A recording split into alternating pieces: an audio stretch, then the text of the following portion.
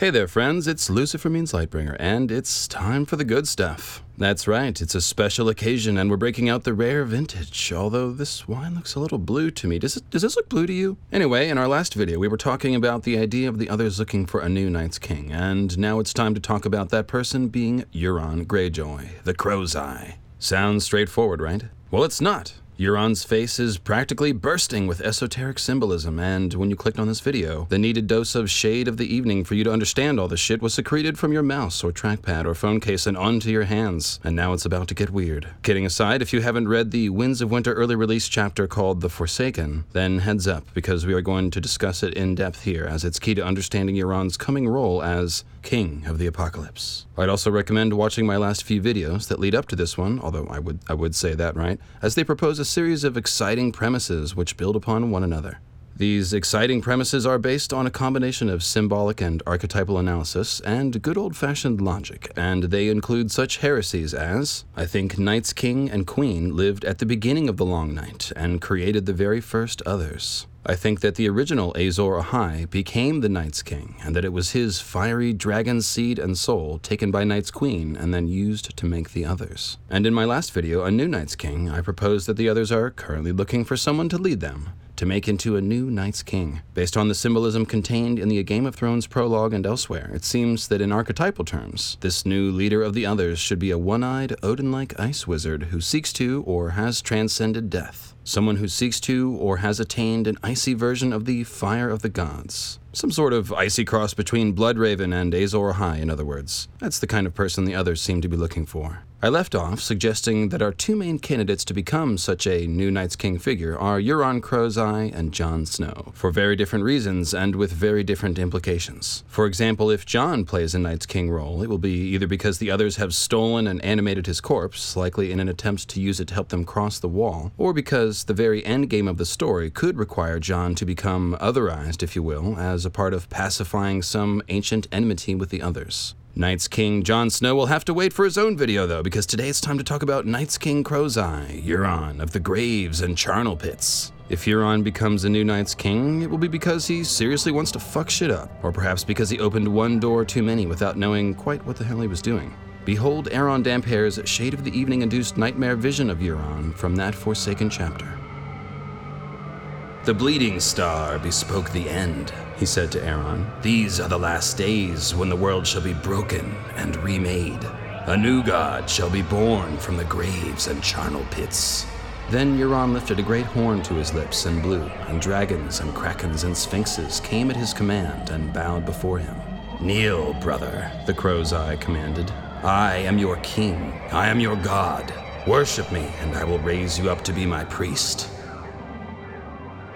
Alright, so we are going to blow our brains out with some more complex symbolism later in the video. However, the basic case for Euron as a new Night's King figure, a new King of the Apocalypse, is actually pretty straightforward. Euron is someone who's quite literally thrilled about the idea of the world being destroyed, and he thinks that this presents him with the opportunity to become some sort of god on Earth. Euron sees himself as a god king, born from the graves and charnel pits after the bleeding star signals the end and the last days. Or, put more simply, he wants to become a god of death who rules over the new long night. He wants to be the beast from Revelations, or maybe the Antichrist and the beast, or maybe the Antichrist riding the beast. But you get the point. Not only does this cast Euron as the third act villain of A Song of Ice and Fire, it also sounds a lot like my interpretation of the original Azor Ahai, as someone who first causes the long night by breaking the moon and killing Nissa Nissa in a blood magic ritual, then comes to power during the darkness and chaos that follows after, with his story finally ending in Westeros, with Azor Ahai becoming Night's King, creator and leader of the others. Before it's all said and done, I believe that Euron is actually going to show us every step of that path, all the way from Asshai to the cozy saddle of an ice dragon. We'll start today with the Azor Ahai Asshai end of things, and then work our way west and north to Night's King territory. We are going to have to split this expedition in two. What started as one Euron script actually grew to over an hour in length, so today we're going to talk about Euron as an evil version of Azor Ahai Reborn, or even a Bloodstone Emperor Reborn, if you prefer, and in part 2 we'll look at the specific Night's King symbolism. So let me quickly say thank you to all of you watching, liking, and commenting on my videos lately, and thanks especially to everyone subscribing to the channel via that sexy red subscribe button below, which you should absolutely press if you haven't already. The channel is growing rapidly towards our next goal of 30,000 subs, and it's all thanks to you guys. Well, and a little bit thanks to me, but mostly to you guys. Thanks also to everyone who has joined our Patreon campaign, which you can find out more about at lucifermeanslightbringer.com. And thanks very much to everyone sending in one-time donations at paypal.me/mythicalastronomy. And don't forget that you can ask a question with your PayPal.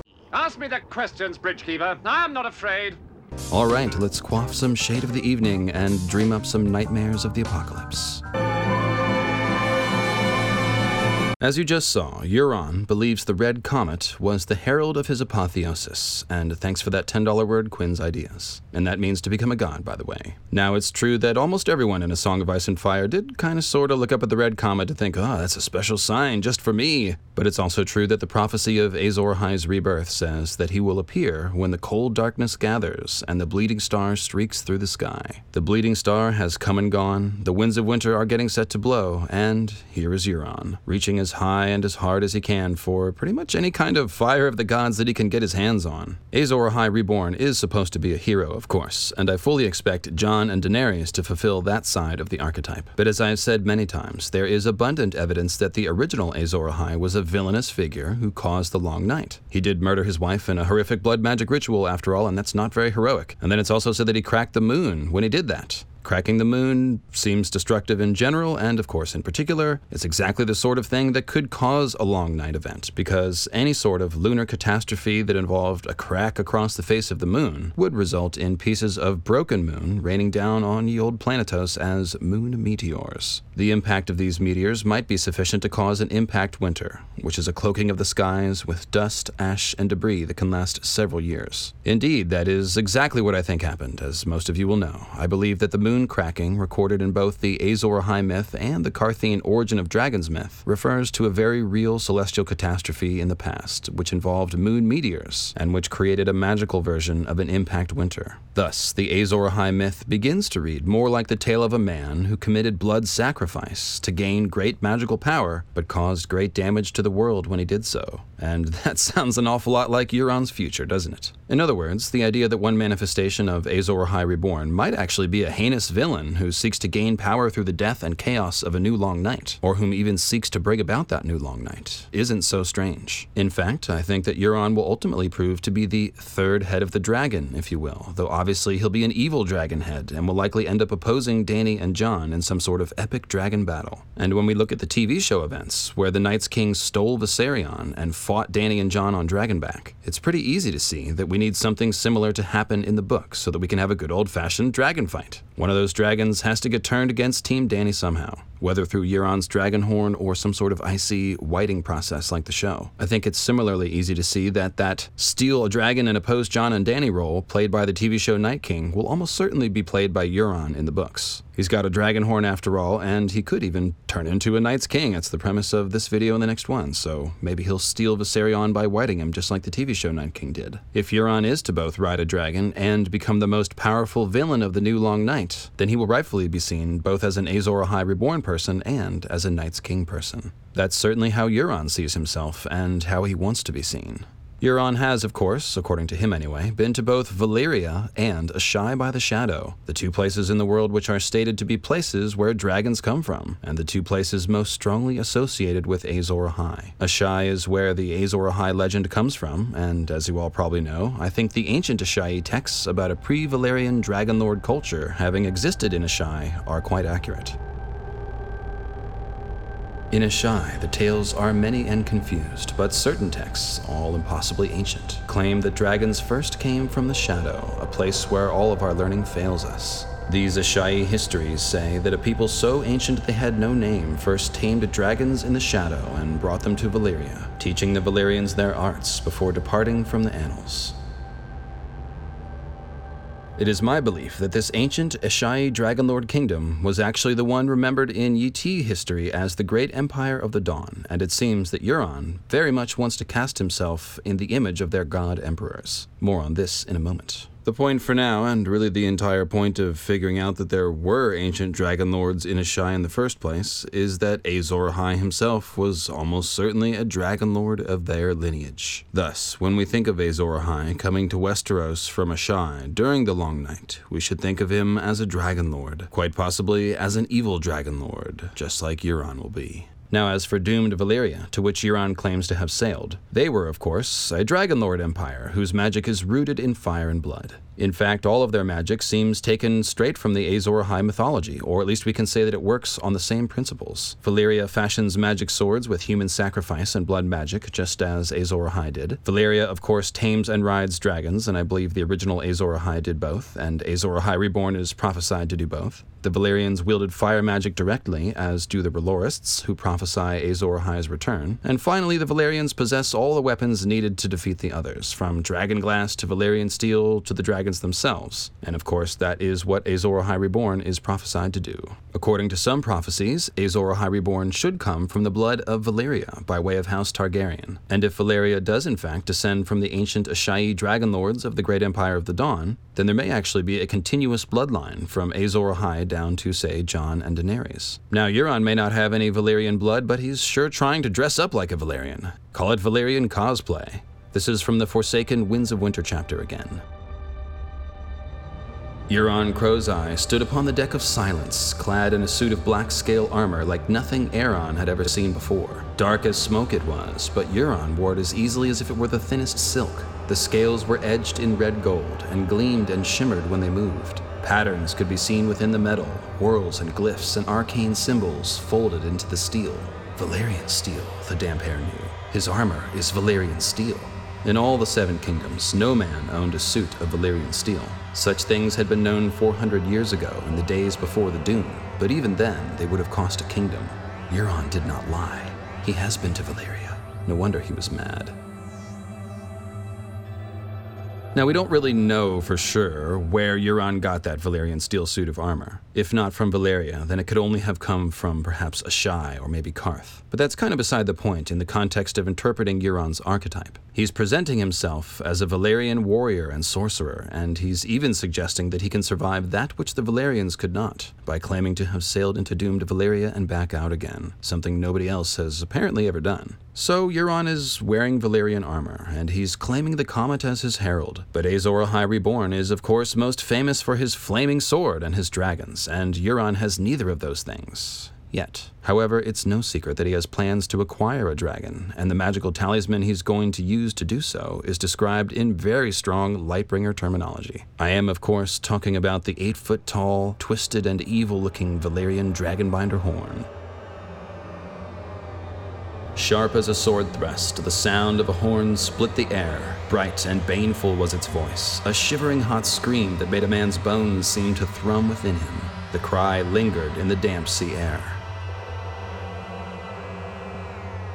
As you can see, the sound of the horn is suggested as being like a sword. It's as sharp as a sword thrust, and it splits the air. And the phrase shivering hot gives the idea of it being a flaming sword, or perhaps you might say a sword of ice and fire. The horn itself actually does burn as it is blown, with the glyphs glowing redly at first, and then finally burning and shimmering with white fire. The horn also compares very well to a Valyrian steel sword, just in raw physical terms. It's pointy and black, it's a horn from an actual dragon, and it's even banded in Valyrian steel. And again, it lights up with magical fire, and is described as a burning sword here. Author's words, not mine. Now, when Nissa Nissa was stabbed with Lightbringer, she famously let loose with that cry of agony and ecstasy which left a crack across the face of the moon. And that idea is clearly and deliberately evoked when the Dragonbinder horn is blown. The horn's sound, besides being described like a sword thrust, also sounds like a person's ultimate cry of pain and suffering. It's described as a scream, a cry, a shriek, a baneful voice, and a wail of pain and fury that burns the ears. And this terrible screaming sound went on until it filled the whole wet world.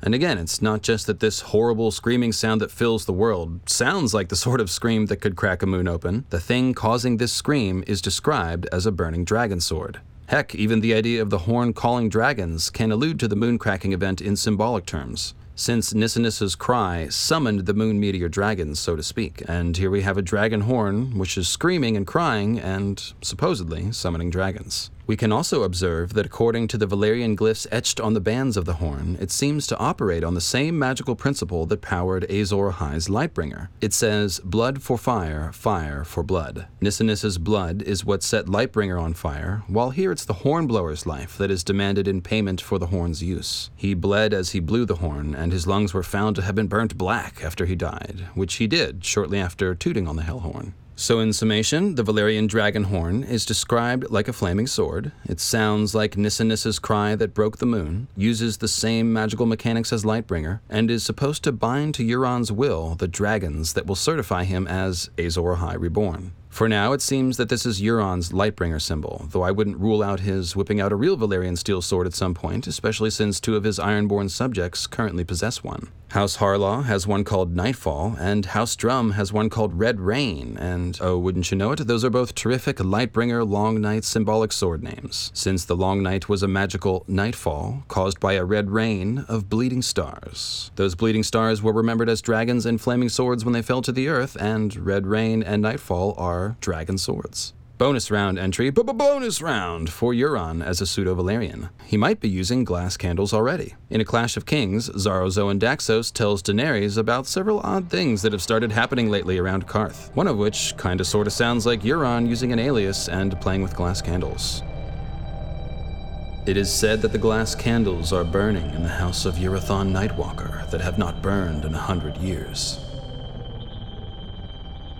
There are some who think that Urathon Nightwalker is just the name Euron was using when he stayed in Qarth before he came back to the Iron Islands, and that certainly doesn't seem far-fetched to me. There's an Ironborn king whom Euron may parallel, and his name is Urathon Goodbrother, nicknamed Bad Brother for his evil deeds. He's thrown down in favor of Torgon the Latecomer, who appears to be foreshadowing for the Theon the Latecomer theory, which speculates on Theon becoming king of the Iron Islands at the end of the story after not having been present for Euron's Kingsmoot, just as Torgon was not present for Urathon Bad Brother's Kingsmoot, hence the name Latecomer. If Urathon Nightwalker is Euron's alias, and certainly the Nightwalker part makes a ton of sense for Euron, then that means Euron has been playing with glass candles in Qarth. He's been to Asshai and maybe Valyria collecting magical artifacts and magical knowledge, so again, this doesn't seem far-fetched in the slightest. Special extra bonus Euron Dragonlord clue. There's a possible parallel between him and the first and last Emperor of Valyria. The histories of Qohor likewise claim that a visiting Dragonlord, Orion, raised forces from the Qohor colonists and proclaimed himself the first Emperor of Valyria. He flew away on the back of his great dragon, with 30,000 men following behind afoot, to lay claim to what remained of Valyria and to re-establish the freehold, but neither Emperor Orion nor his host were ever seen again.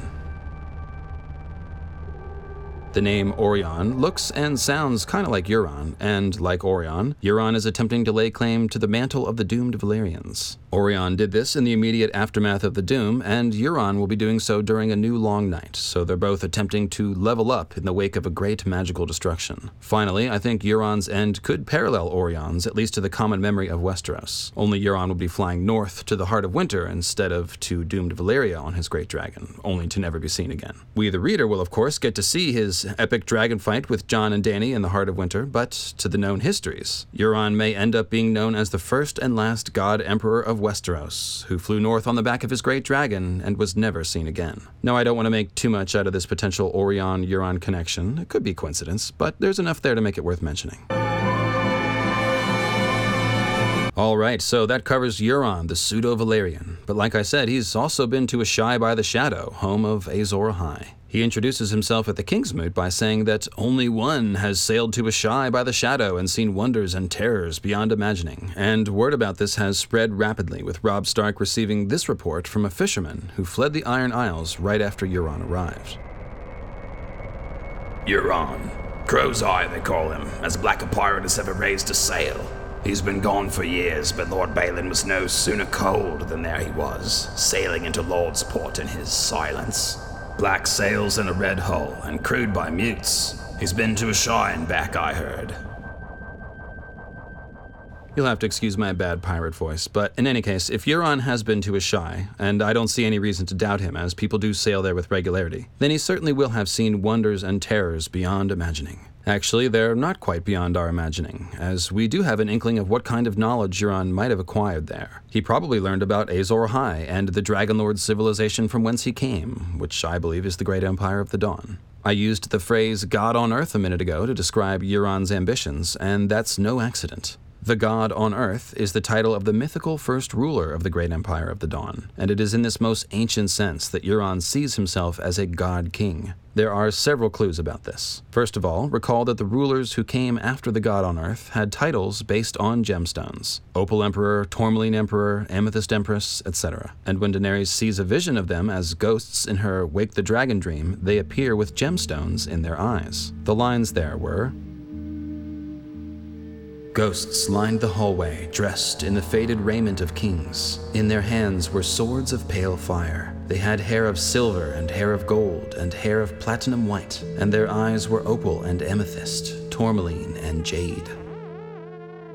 Alright, so with all that gemstone eye stuff in mind, now listen to Euron brag about his exploits around the world. "As it happens, I have oft sat upon the Seastone chair of late. It raises no objections. Who knows more of gods than I? Horse gods and fire gods. Gods made of gold with gemstone eyes. Gods carved of cedar wood. Gods chiseled into mountains. Gods of empty air. I know them all." Golden statues with gemstone eyes. Well, it sounds like he's seen some of the leftover idols of the god emperors of the Great Empire of the Dawn, either in Asshai or perhaps Yi-Ti. Euron's blue smiling eye is described as glittering in this passage, which suggests Euron's eye as a blue gem or blue star, thereby drawing a similarity between Euron and those gemstone-eyed god emperors. A bit later in the speech, Euron goes on to call himself the godliest man ever to raise sail, because he makes everyone pray in fear of him. Euron is the god who inspires fear, in other words. He's the godliest man in that he seeks to become a god-man, a god on Earth. Similarly, Euron seems to be the only one besides me and my friend Durin Durrandon who sees Daenerys as the Amethyst Empress reborn. "The last of her line. They say she is the fairest woman in the world. Her hair is silver gold, and her eyes are amethysts." Now, you don't have to be a rocket scientist or a green seer wizard to predict that Euron doesn't just want to marry Dany and then feed her figs and wine. Well, he might give her some wine, but the point is that his intentions are likely to steer closer to blood magic sacrifice than wedded bliss. Daenerys is a strong parallel to both the Amethyst Empress and Nissa Nissa, who both met a similar end. Nissa Nissa was murdered by Azor Ahai to work the magic needed to forge Lightbringer, and the original Amethyst Empress was murdered by her brother, the usurping Bloodstone Emperor. According to legend, this Bloodstone Emperor fellow murdering the Amethyst Empress was an act so heinous that it actually caused the Long Night, and wait, a blood magic murder that caused the Long Night? Well, that sounds a lot like Azor Ahai causing the Long Night by cracking open the moon with Nissa Nissa's murder. And indeed, that's exactly what I've proposed many times, of course, going all the way back to 2015, that the Bloodstone Emperor was Azor Ahai, and that Nissa Nissa was the Amethyst Empress. That's one reason why Daenerys echoes both Nissa Nissa and the Amethyst Empress, for example, and it seems clear that Euron is very much a Bloodstone Emperor type of Azor Ahai reborn figure, someone who practices dark magic and causes the Long Night and then takes power. Indeed, I would expect that Euron's plan for Daenerys involves using her to work dark magic, just as the Bloodstone Emperor and Azor Ahai both did with their female counterparts. There is some more hopeful foreshadowing for Daenerys, though, and we'll get into that in Euron Part 2. A couple of other Euron Bloodstone Emperor parallels. Euron murdered his sibling, who was the rightful monarch, and then usurped their throne, just like the Bloodstone Emperor did to his sibling. The Bloodstone Emperor worshipped a black stone that fell from the sky, and probably reigned from Asshai, a city built of oily black stone. And then we have Euron sitting on the oily black stone Seastone chair, which actually reads very like a Lovecraftian black meteorite anyway. The Bloodstone Emperor is also potentially tied to the Fused Stone Fortress on Battle Isle at Old Town, and there are clues that he actually launched an invasion of Westeros from there. Check out Great Empire of the Dawn Westeros for more on that. Euron is of course about to attack Old Town, and from there the rest of Westeros, so this could be another Bloodstone Emperor parallel. I even think that the ancient legend of a pirate lord setting up shop on the Isle of Ravens at Old Town could be a foggy memory of the Bloodstone Emperor, who would have sailed to Westeros as a pirate from Asshai, so to speak. Don't laugh though. A lot of Azor Ahai people are actually pirates or sea captains. Stannis, whom we've talked about already, Daemon Targaryen, who ruled from Bloodstone Island in the Stepstones, Dalton Greyjoy, the Red Kraken, and of course, Euron. Getting back to the idea of Euron wanting to murder Daenerys as his version of the Amethyst Empress and Nissa Nissa, we see that he's already planning to do this with his salt wife, poor Philea Flowers, a bastard daughter of Lord Hewitt, whose castle Euron has taken. Euron wined and dined her for a hot second, but then at the end of the Forsaken chapter, we see that Phalea's been tied to the prow of the ship alongside the Damphair, with both of them seemingly intended as a blood sacrifice to power Euron's dark magic in the coming battle with Oldtown. In that sense, both Aeron Damphair and Philea Flowers are actually playing the Nissa Nissa role here, being sacrificed to work blood magic. Here's the first part of that quote. This time, the mutes did not drag him below. Instead, they lashed him to the prow of Silence, beside her figurehead, a naked maiden, slim and strong, with outstretched arms and wind-blown hair, but no mouth below her nose. The Damphair's blood is desired by Euron for whatever abomination he's going to work, because Aeron is a priest, and therefore is thought to have holy blood. In the same chapter, Euron says to Aeron, "No, I'll not kill you tonight. A holy man with holy blood. I may have need of that blood later." Euron has also been imprisoning priests of other religions to use in this same ritual, so it's clearly a big part of his plan. As for Philea Flowers, she's placed in the Nissa Nissa role by virtue of being Euron's wife as she's about to be sacrificed, and it turns out, and this gets pretty dark, let me just warn you, that Philea is pregnant with Euron's child. He beckoned, and two of his bastard sons dragged the woman forward and bound her to the prow on the other side of the figurehead. Naked as the mouthless maiden, her smooth belly just beginning to swell with the child she was carrying, her cheeks red with tears, she did not struggle as the boys tightened her bonds. Her hair hung down in front of her face, but Aeron knew her all the same.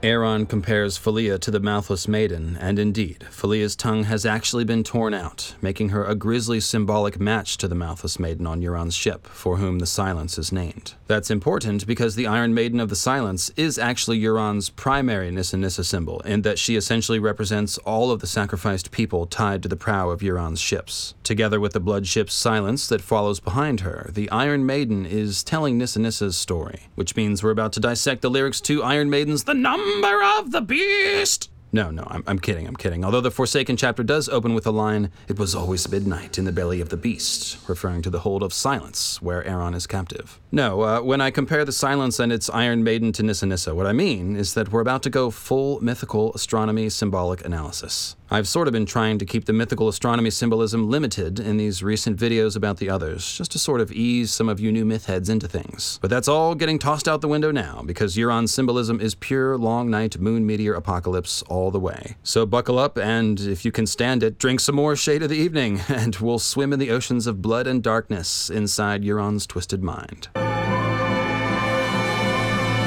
So, like I said, the women and the holy men that Euron murders and the Iron Maiden on the prow of the Silence are symbols of murdered Nissa Nissa and her celestial analog, the Cracked Moon. And indeed, Nissa Nissa's tragic story and the moon's tragic story is told through the waves of blood and night symbolism of the Silence. The idea here is the one I mentioned a minute ago with red rain and nightfall. The long night was a darkness caused by a shower of moon meteors, a rainfall of bleeding stars. It's very much an as above, so below type of symbolism. So on the ground, Nissa Nissa's blood and soul goes into Lightbringer and sets it on fire. And then up in the sky, the moon's moon blood of bleeding stars become the flaming sword meteors, which bring the fall of the long night. Now let's have a look at Euron's ship. On the front is the sacrificed maiden, who's made of black iron and whose eyes are mother of pearl, with pearls being universally regarded as lunar symbols throughout world mythology. She's a symbol of both dead Nissa Nissa and the pieces of dead moon, which became bleeding stars, in other words. And trailing behind her is a ship stained red as blood, like the fiery blood-red tail of a bleeding star. Euron is perceived in multiple visions as sailing on a sea of blood, or even sailing on a burning and boiling sea of blood. So you can pretty much picture Euron standing on the deck of Silence as surfing the sky on the back of the Red Comet if you want. Or, speaking in thematic terms, you could say that evil Azor Ahai rides to power on the back of Nissa Nissa's blood sacrifice when the stars bleed.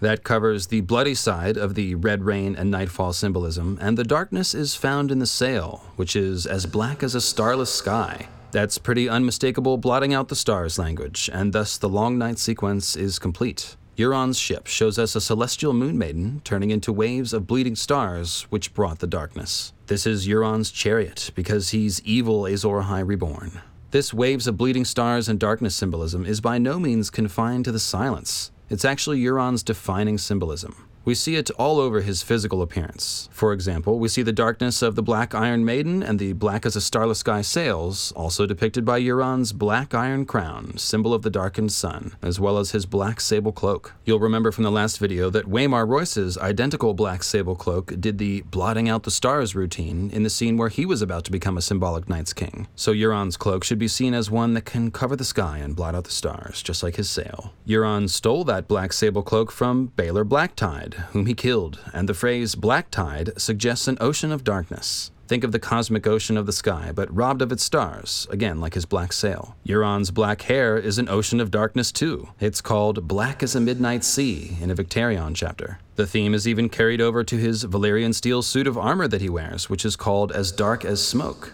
It's dragon metal that looks like smoke, and that evokes the smoke from the impacts of the meteor dragons, which created the starless sky of the long night. That's an awful lot of darkness, but we should be sure that it is symbolically implied as flowing from the moon, because Euron's face, which is what's surrounded by all this black accoutrement, is compared to the moon by Aeron Damphair in The Forsaken. He recalls that in one scene that he had seen the moon floating on a black wine sea with a leering face that reminded him of Euron, which is both kinda terrible and kinda fantastic. Aeron is either describing the moon's reflection seeming to float on a black ocean, or he's simply referring to the black sky around the moon as a sea, but either way, it's the same sea of darkness surrounding the Euron-like moon face that we see in Euron's black tide cloak, his starless sky black sails, his black crown, and his black as a midnight sea hair. So think about the mythical astronomy picture of Euron's face here. It's a moon face surrounded by hair, crown, armor, and cloak made of smoke and darkness, which perfectly matches Aeron's vision of a moon face floating on a black wine sea.